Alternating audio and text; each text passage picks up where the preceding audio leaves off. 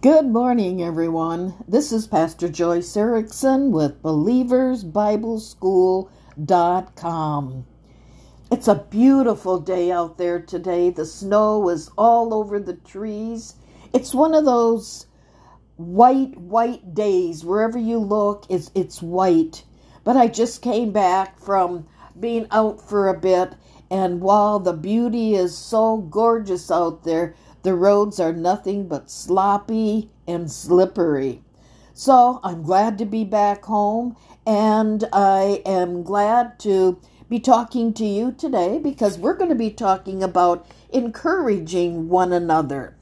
You know, this is something that the Lord wants us to do because really an encouraging word to someone who is down can lift them up to make it through their day. But a destructive word, on the other hand, to that same person can be the very thing that brings them over the edge and destroys them. I want to tell you a story. This is a story about several frogs who were lopping along the road and through the woods, and suddenly two of them fell into this deep hole. And all the frogs gathered around the hole, and they looked somberly into it, and they began to speak up one by one, and told the two frogs in the hole that they were as good as dead. "You're going to die," they yelled. "You are as good as dead now. Give up, 'cause you're going to die." Now these frogs, looking down over the hole, they just kept mumbling to themselves, stating how sorry they felt for these two frogs in this deep hole. But the frogs below, however, they ignored their comments, and they desperately tried to jump out of the pit. The frogs up above, they kept telling them to give up. They were as good as dead. Finally, one of the frogs, exhausted from jumping, took heed to what the other frogs were saying and gave up. He laid down and died. His so-called friends up above said among each other, "See, I told you, I knew it. I knew he would die."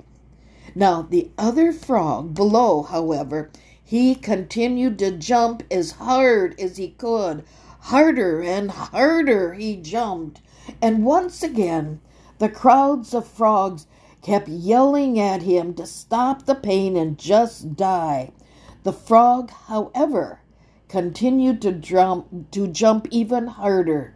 And then, lo and behold, one of those leaps, he bounced himself right out of that hole. How did he do it, you ask? You see, this frog was deaf, unable to hear his those so-called friends yelling at him. He could see them, but he could not hear them. He saw them yelling at him, except he thought that they were encouraging him the whole time. So what is the moral of the story? An encouraging word to someone who was down can lift them up through the day. And a destructive word, on the other hand, to that same person can be the very thing that brings them over the edge and destroys them. So, everyone, we need to be careful what we say. Speak life to those who cross your path. Think before you speak. Ribbit.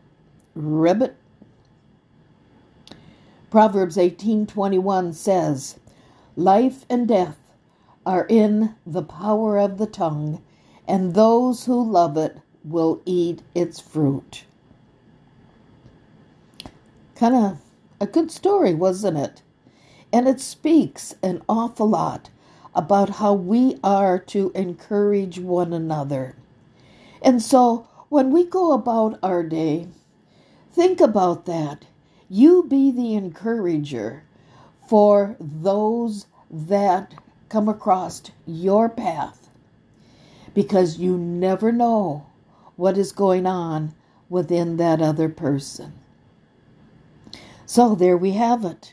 It was short today, but short and sweet. So again, this is Joyce Erickson with BelieversBibleSchool.com, and join us with our next podcast, and we will talk to you then. God bless. Bye-bye.